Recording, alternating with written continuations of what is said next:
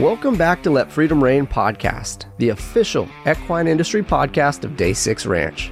I'm your host, Jason Swick, and on this show, we discuss leadership, self-mastery, and discipleship from topics and perspectives exclusive to the equine industry.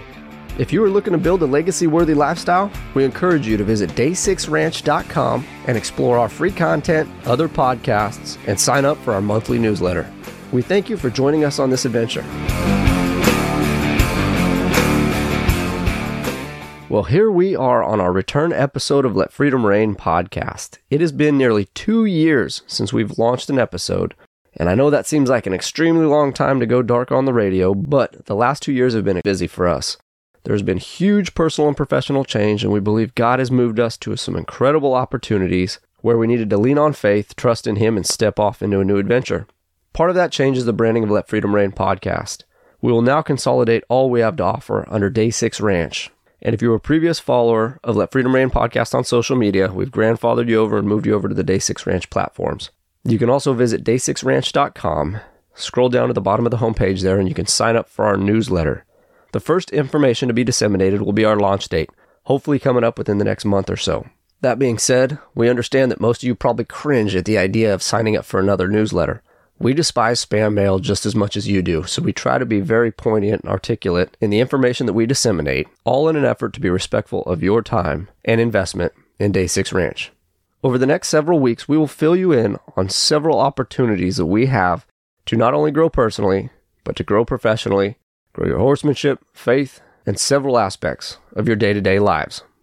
But enough about us. Let's get on to the guest of our return episode, Miss Ashley Maven. In this episode, you will hear some of the unbelievable challenges that she faced in her early childhood, and some of the efforts made to overcome those challenges were less than conducive. The horse had a place in Ashley's life from early on, and ended up being an anchor, later turned conduit for her success.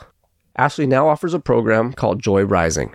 The program addresses mental health and emotional fitness through horsemanship. For more on the Joy Rising program, visit ashleymaven.com. That is ASHLEYMAVEN.com. It is great to be back. We hope you enjoy this comeback episode, and we look forward to connecting with everybody over the next several weeks. We hate to keep you all waiting any longer. Here is Ashley Maven. Ashley, thank you so much for jumping on the line for us today in our comeback episode of Let Freedom Reign podcast. First and foremost, I hope that you are forgiving on us because it's been almost 2 years since we rolled out an episode, so our skills might be a little rusty, but we're looking forward to getting after it. Absolutely. Thank you for having me here. This is going to be an exciting episode. You were recommended by a previous guest of ours, and we're going to get into the horse world. We're going to get into a little bit of neuroplasticity. I know that sounds like a big word, but just kind of rewriting our history, and I know a lot of your journey is a testimony to the effects of neuroplasticity and coaching and in the equine industry. But as we start all episodes, we'd like to get a little history of you and your start with horses, and we'll work through your history as the episode goes on. So if you don't mind explaining a little bit of your start with horses, and we'll just see where the episode goes from there. Sure, sounds good. So my start with horses, if anyone is ever from Southern California, was a toddler at the Griffith Park pony rides. And my dad took me there, and I think he might think it's the biggest mistake of his life because I was just horse obsessed. I mean, everything in my life was horses, horses, horses, horses, horses. So after the handful of pony rides would no longer do it for me, I was very blessed to get to start to take riding lessons, if you will, and explored all sorts of different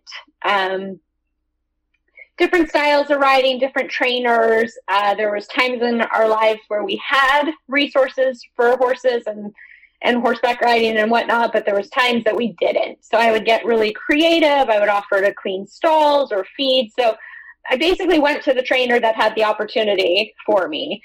And I got to explore hunter jumpers, eventing, and then eventually fell in love with dressage.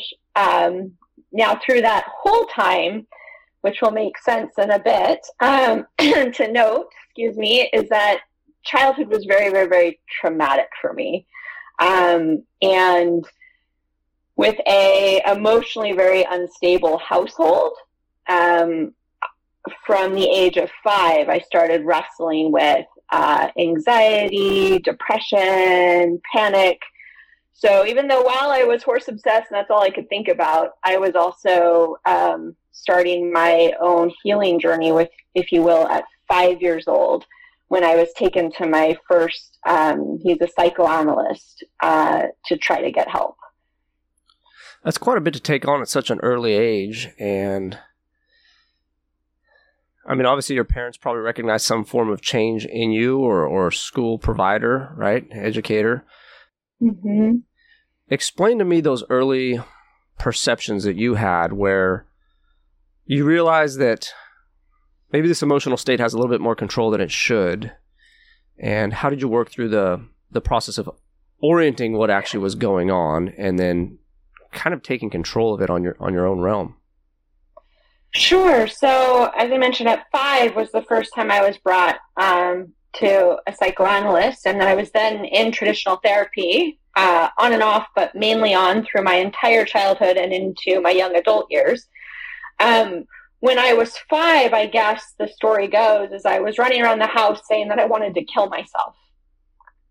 And my dad is the one that took note and got me help. Mom carries a pretty significant diagnosis of borderline personality disorder. So there was a lot of trauma there. And my dad carries a diagnosis of narcissistic personality disorder and an issue with rage. So not to go into deep detail with this, just to protect everyone else's privacy, but I was not in a place where I was ever learning how to regulate my nervous system, have emotional resources to feel safe, to feel okay. The idea of love came with then, but why is this one person doing all these things behind my back to try to hurt me and make me out to be something that I'm not, so that she gets all this attention? It was just all very confusing for the mind of the child. So I was in just a significant amount of emotional suffering and pain. And pretty early on, through seeing different therapists, psychotherapists, psychologists, psychiatrists, psychoanalysts, the common theme that I heard and really internalized was I could never be free. Like the PTSD, the trauma responses, all this, I could never be free because what had happened already existed in my brain, almost like my brain was broken, like I had a disease or something, and all I could do is figure out how to manage the symptoms. So you can imagine how damaging that would be for a child to then hear throughout her life growing up, well, you can only manage this. We can manage this the best we can, whether eventually they introduce psychoactive medications. But the idea was this was an identity. This was always going to happen to me, and I just had to figure out how to manage it. And bless my little childhood heart, I wanted to be free. I was willing to do whatever they said, but I still held this really debilitating lie and belief system that there was something wrong with me and I could just manage it for the rest of my life. So the idea of limiting beliefs, I mean, that could be a whole nother episode in and of itself, right? And you mentioned several times that the child mind and the child spirit, right, suffered all this trauma. I mean, that's a lot to take on for anybody, that level of instability in an upbringing or a physical environment. But this is a perfect segue into the horse's interjection in this idea that you could not be set free and that this was just a manageable condition. And also, I want to start to develop not only the horse relevance to it, but this idea of neuroplasticity, because I think freedom is always relevant in every conversation. We spoke a little bit before recording about how we just need to learn how to repave highways, and it offers a better road travel to whatever the perceived journey is or the perceived finish line is. So let's talk about how the horse influenced this limiting belief of you could not be set free and start to open up the doors to some of the neuroplasticity and the change and the freedom that you later pursued. Absolutely. Yeah. I believe the horses played a huge part in who I am today. And I believe God used the horse, because before I had a relationship personally with Jesus, his grace was definitely on me. And I know that my passion of the horse is a place that he spoke to me. So all I could think about 24/7 through childhood was, I got to get to the horses. I got to get to a horse. I just almost as if it was an idol. It was just a fixation of mine, because when I got to the horses, I had purpose. I had meaning. I was seen. I was heard by them. I could influence them without words and feel that connection and feel that response. And I could see that they could see me.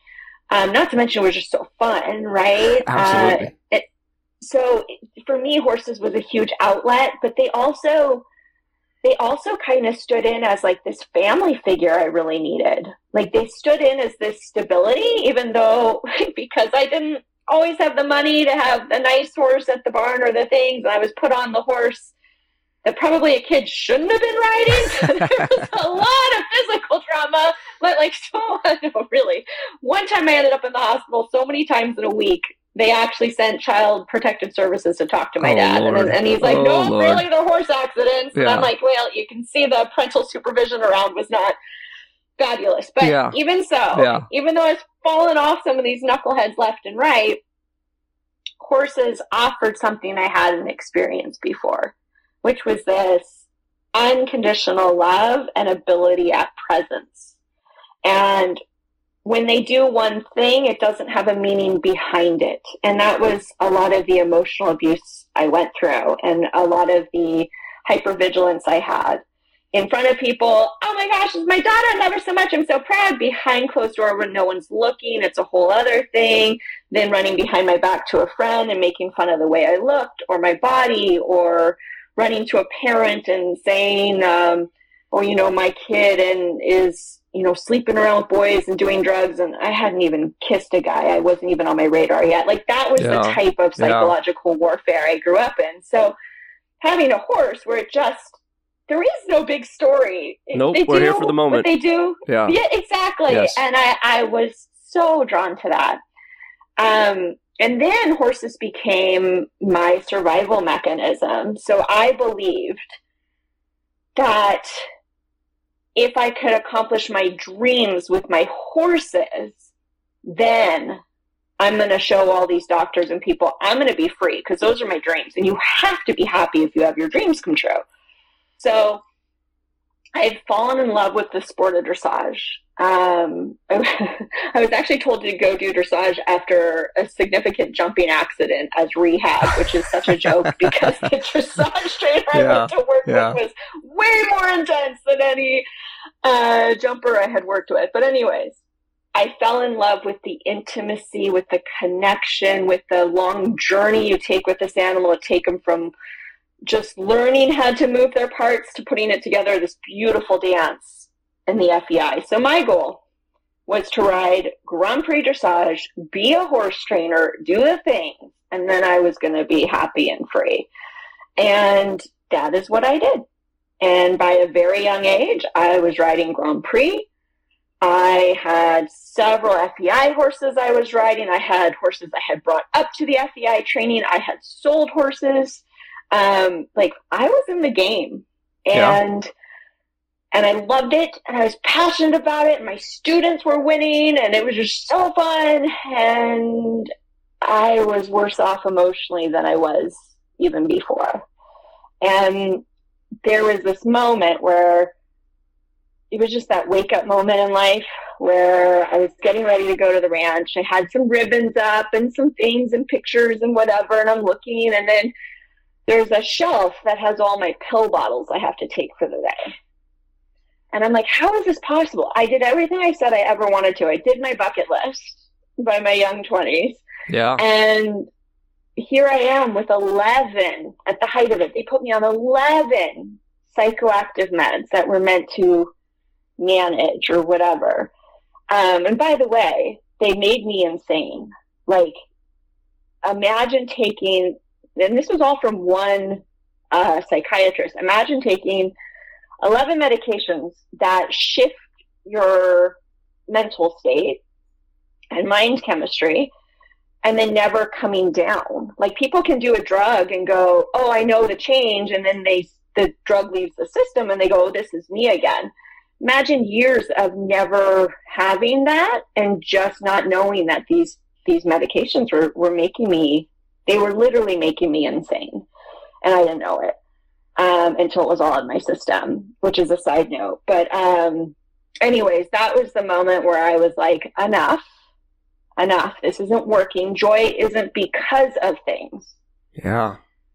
Joy must be a state I need to get to building or something like that. So I took my horse trainer mind instead of the doctor mind where it was like diagnose and manage symptoms. I went to my trainer mind and went, I need to train my brain. That my brain is just being an unruly horse who lacks an education, and I need to give it an education.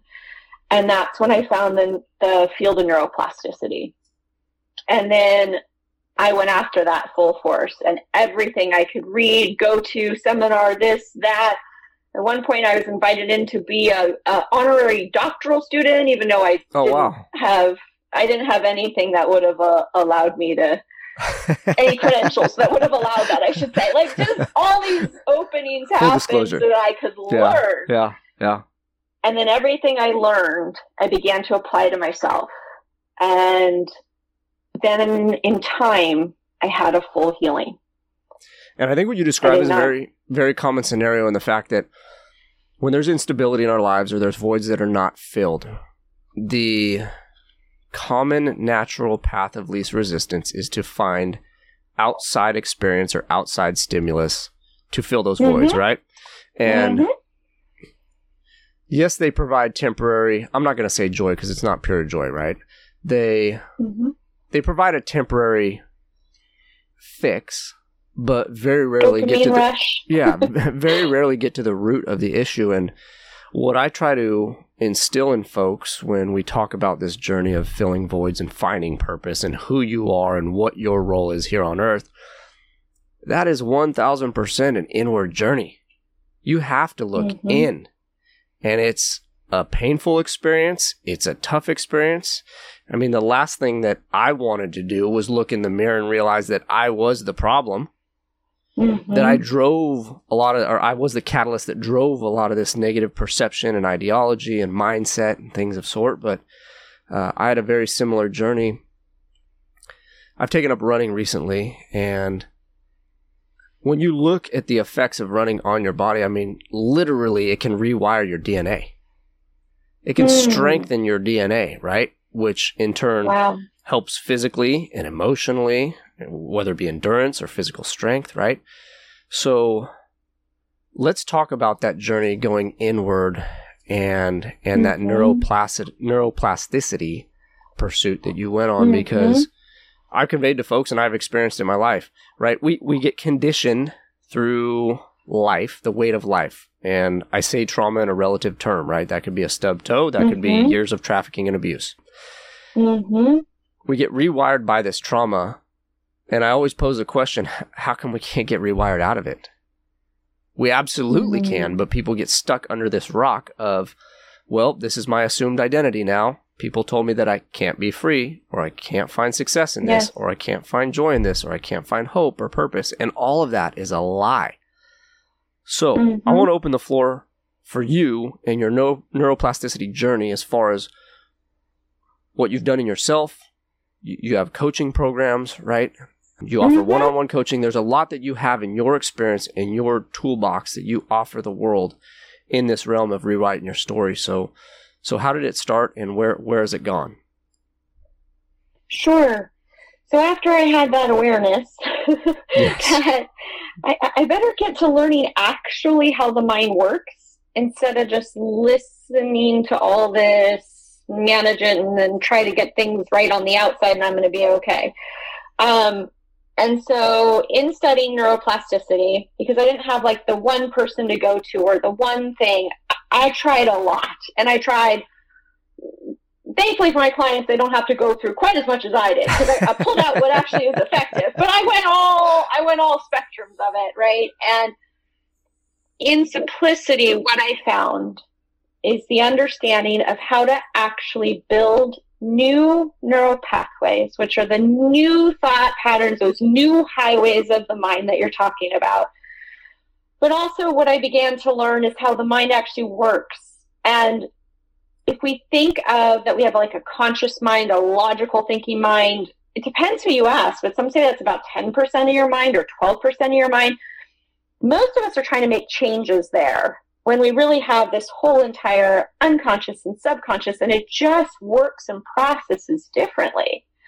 Now, there's a lot of people out there going in this more like woo-woo thing of, oh yeah, we're targeting your unconscious in this ethereal way. And it's like, well, no, your unconscious just learns through metaphors and stories. Jesus, by the way, was quite brilliant speaking in parables. He knew what he was doing. Your unconscious learns by stories. And that's why the side note, but that the stories people get attached to, that they project onto things, keep them so stuck. Yeah, it's the emotional imprinting. Exactly. And so in the work I do, it's not just positive think your way there. You just should feel this way. It's also not what I experienced, which was, well, now you know why you are the way you are. You know why you're on eggshells, because your dad used to fly off the handle and be enraged without warning, of course. Well, awareness doesn't set people free.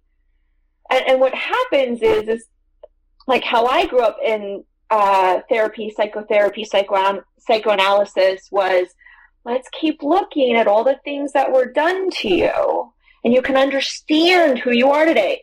Let me tell you, I understand. Yeah, we're there. We're there. We don't need to look any further. More self-knowledge than I know what to do with. Yeah. That'd be like sitting there and being like, well, this horse bucks because of that one time. Okay, so how do we stop the bucking? Yeah, eventually we have to get over it and take some action. Right? Yes. Right. So my focus, as I was going on my journey, became really clear. I don't want to know anymore why I am the way I am. That's not helping. I need to know what to do to become the person I say I want to be. And I love it. So from the lens of neuroplasticity, I learned how someone can actually build new unconscious learnings and resources that weren't there before. So for example, my nervous system patterned my mom, who is always in a state of fight or flight, always has anxiety, always ready to panic about everything. So of course I learned that. Well, some of that's genetic and a lot of it's environmental too, right? Right. And even just if you think of carrying a child and that child developing based on what mom's doing, I mean, it's just what we do, right? Mm-hmm, mm-hmm. So I knew, okay, what do I lack there? I lack the ability to regulate and to feel safe. I'm walking around in life like I'm in a war and people can come and hurt me at any time, even though that is not the reality of this moment. Yeah. So I lack the resource to feel safe and regulate my nervous system. So then it was learning how the unconscious actually grasps those new learnings. And you can think of it like, remember CD changers, depending how old or how young someone is, they might not know, but we used to have our CD changer. You put all your CDs in there and then you'd press whatever and it would pick a CD and play a song. Well, most people, and this is including myself during this time, was walking around with a CD of trauma, this bad thing happened to you, a CD of depression and you feel so sad and you're so low, and then a CD of anxiety, freak out about everything, you don't know if you're going to be okay, and hypervigilance and all the things. And so what I started doing is installing, if you will, CDs of, this is how you feel safe. This is what it feels like to feel loved and nurtured and have your emotional needs met, because I didn't know what that was. This is the one to how to feel, joy, how to feel that you can regulate, how to get past unconscious limits, how to get towards something. This is the resource of inner success. This is whatever it was. And I filled up my inner CD changer with those CDs. And naturally, my mind started gravitating towards pleasure, which was these type of CDs, and away from pain, which it will do if you give it the right mechanism. So that's kind of the little baby peanut shell, explanation. It's a long process, but really, I mean, it comes down to exposure, right? You're exposed to overwhelming amounts of trauma. Obviously, you're going to bear some of that. You start to overwhelm yourself with the saturation and the exposure of positive thinking habits and positive resources and people that are willing to construct your life instead of destruct your life. You naturally become a product of your environment, and that's why the proximity principle is so powerful, right? And the adage, you become the sum of the 5 people you're closest with. The theory and the approach is no different. Sure. And on my own journey of learning, I just started all these concepts and these processes and protocols and things that I was learning. I just started doing them on myself. And my journey took quite a bit longer than I feel that my clients have to go through, because it was trial and error. But I got to the place where I really was free. I mean, I had a full healing. Yeah. I was told that was impossible. I was off all medications. I didn't have anxiety. I didn't have panic. I didn't have PTSD. I didn't have the trauma responses like I did. I didn't have depression. I wasn't suicidal. And I was like, oh my gosh, like I'm free. And I'm still horse training a lot through this time during my education. And then people started seeing such change in me, and they're just like, what are you doing? And I'm like, well, let me just share a little thing I'm passionate about. And I would incorporate it, let's say, in a coaching lesson or this or that or a phone call. But then everyone around me started going, no, Ashley, we want you to be like our person we go to, and you do this with us. And I'm like, oh, wait, what? Hold on here. Time out. I'm like, I'm a horse trainer, people. Yeah, like, wait, what? Yeah. So I continued education that I felt I needed before going into private practice. And I was trying to figure out when this all happened. I think about 13 years ago. I can't remember the exact date. It's a little bit fuzzy, but around 13 years ago is when I really stepped into private practice. And this has been my full-time thing ever since. And getting to help my clients go through this and install those new resources, those new neural pathways. It never gets old. Like freedom after freedom after freedom after freedom happens. Yeah. Yeah. That's what I tell a lot of the clients that I work with, is that I fell on my face so many times that hopefully I can help you not fall on yours at all. It's not that I'm an expert in any of this. I've just failed at it a lot more than you have. So, I'm unrelenting and just don't take no or don't quit.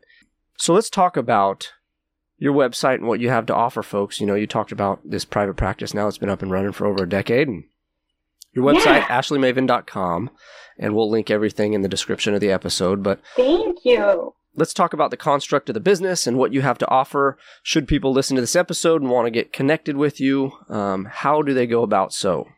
Absolutely. So my website is just my name.com, ashleymaven.com. And currently there's going to be 2 main ways to work with me.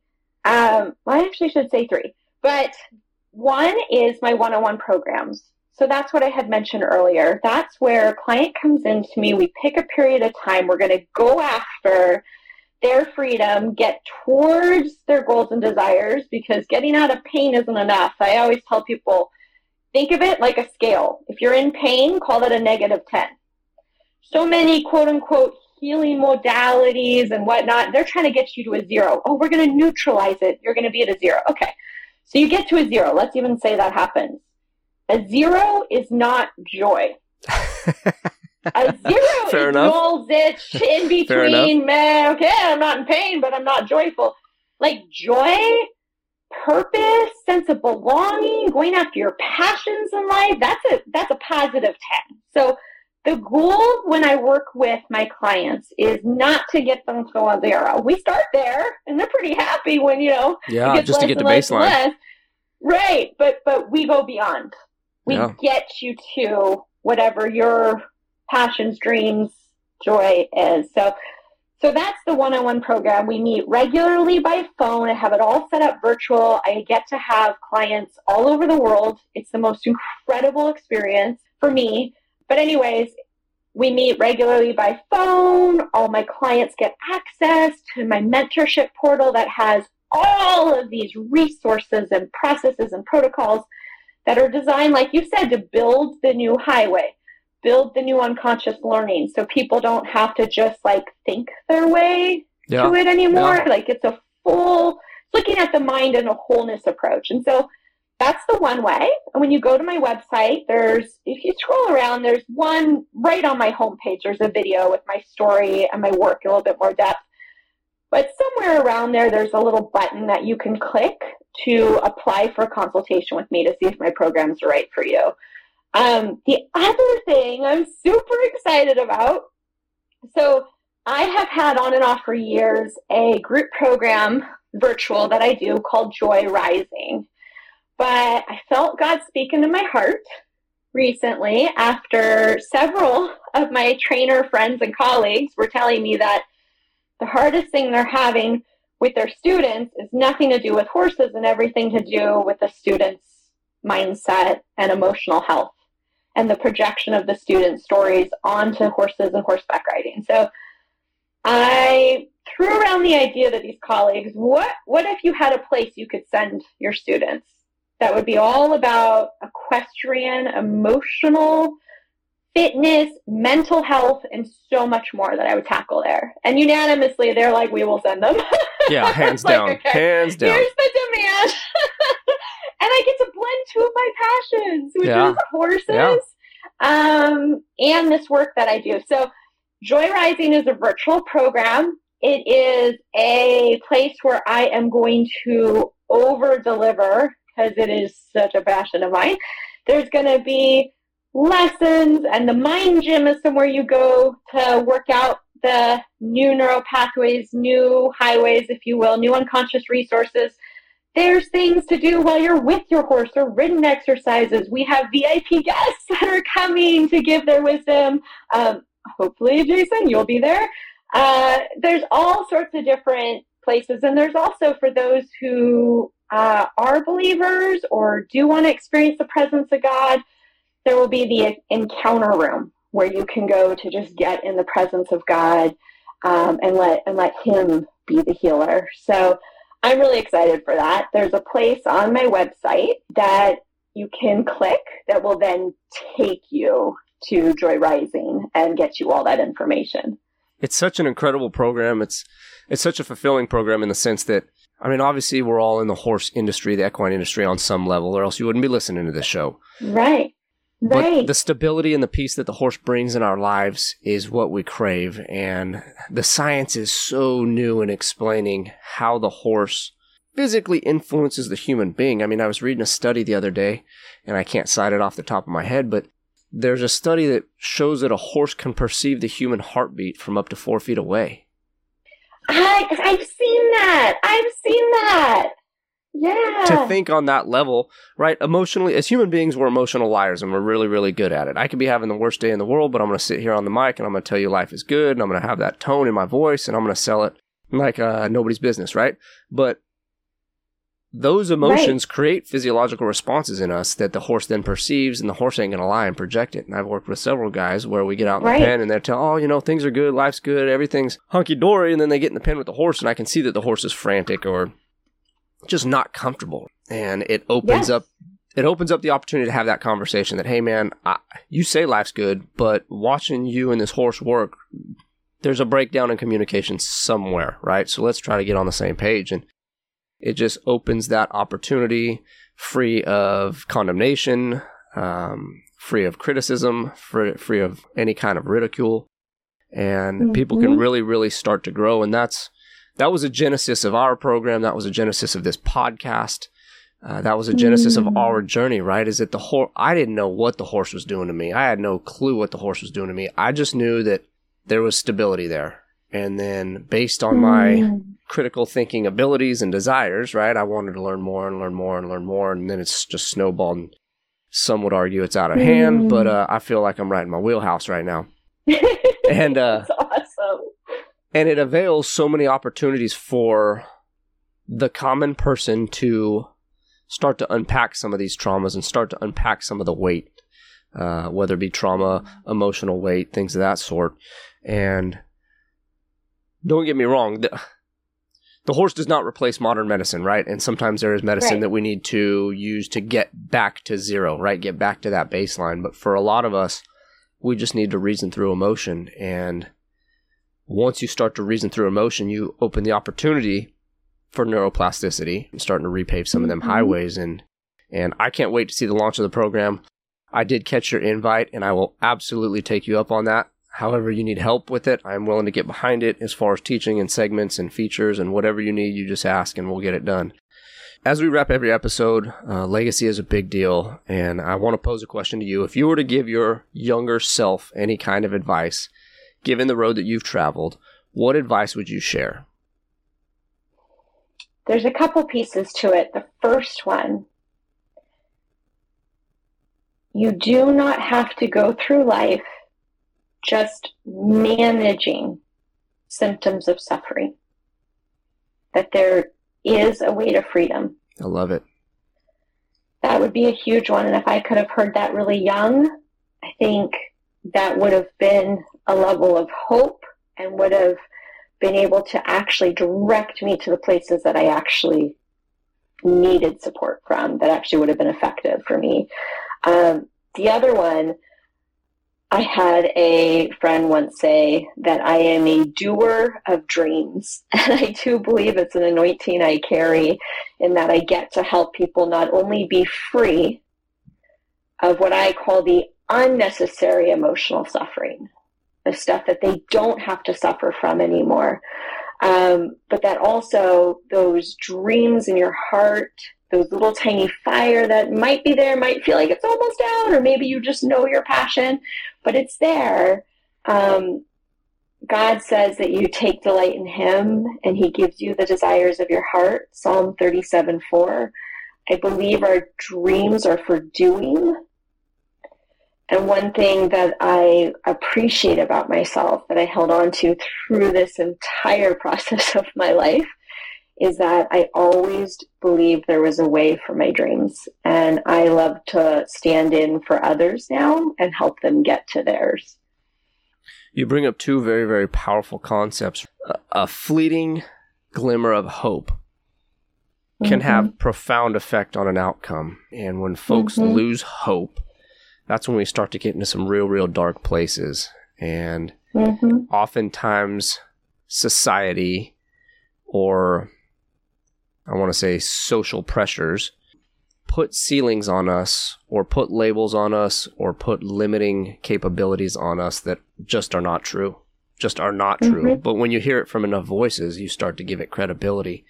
And I'll tell you, for me in my journey, when I stopped listening to those voices and went inward and took a lot of this to God, it opened incredible doors for me. And I got to the point where I asked myself, like, how dare I put God in a box? How dare I say I can only do so much?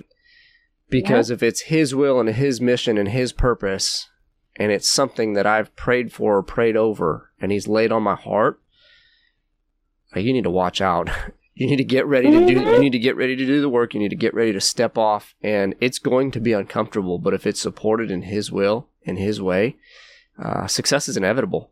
And as far as the dreams go, one of my mentors asked me, this was maybe 6-7 years ago. He said, we always tell our children growing up, you could be whatever you dream, right? You want to be an astronaut, you want to be a doctor, you want to be a lawyer, whatever. Insert profession A.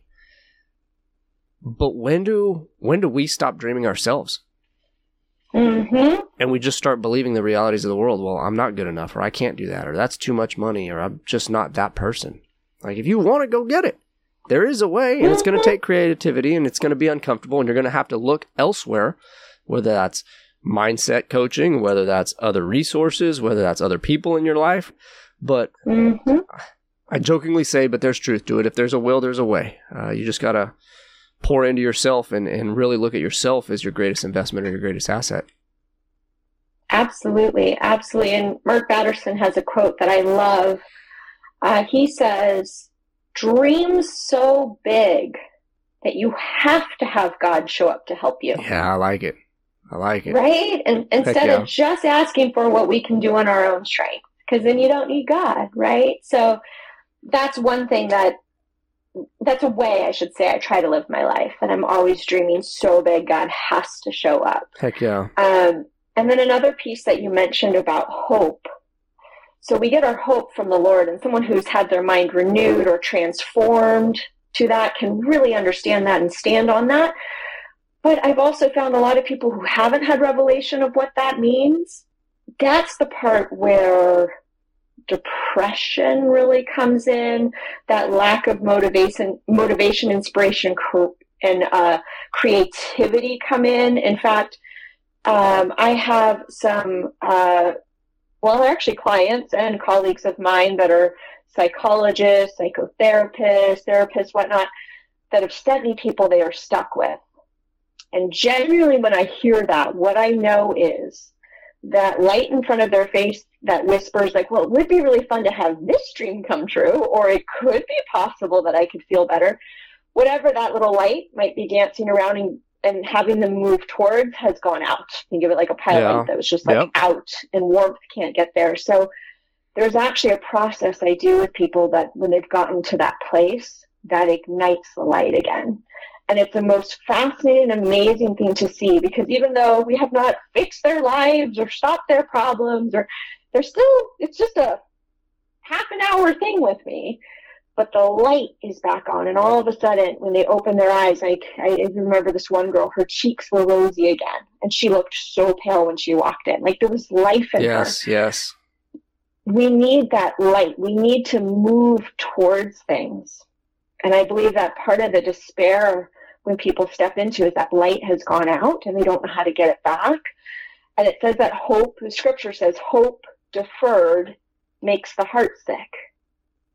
So isn't that the truth? Grief, yes, depression, sadness, all that pain, hope deferred. So a lot of our job in helping others is to facilitate that hope returning, and then watch what God can do with that. Absolutely. I love it.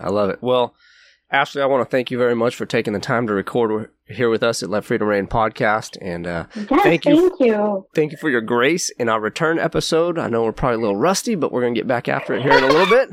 You're doing great. Yeah, I'm excited. Again, I can't wait to reconnect and see how we can contribute in any way to the Joy Rising program and all you have going at ashleymaven.com. Thank you so much. Have a beautiful day. All right, Ashley, we'll talk again soon. Have a good one. Okay. Bye. Bye-bye. Thanks again for joining us here on Let Freedom Reign podcast. If you are looking to grow in the areas of leadership, self-mastery, and discipleship, please visit day6ranch.com to see all we have to offer in the form of free content, podcasts, and material related to building a legacy-worthy lifestyle.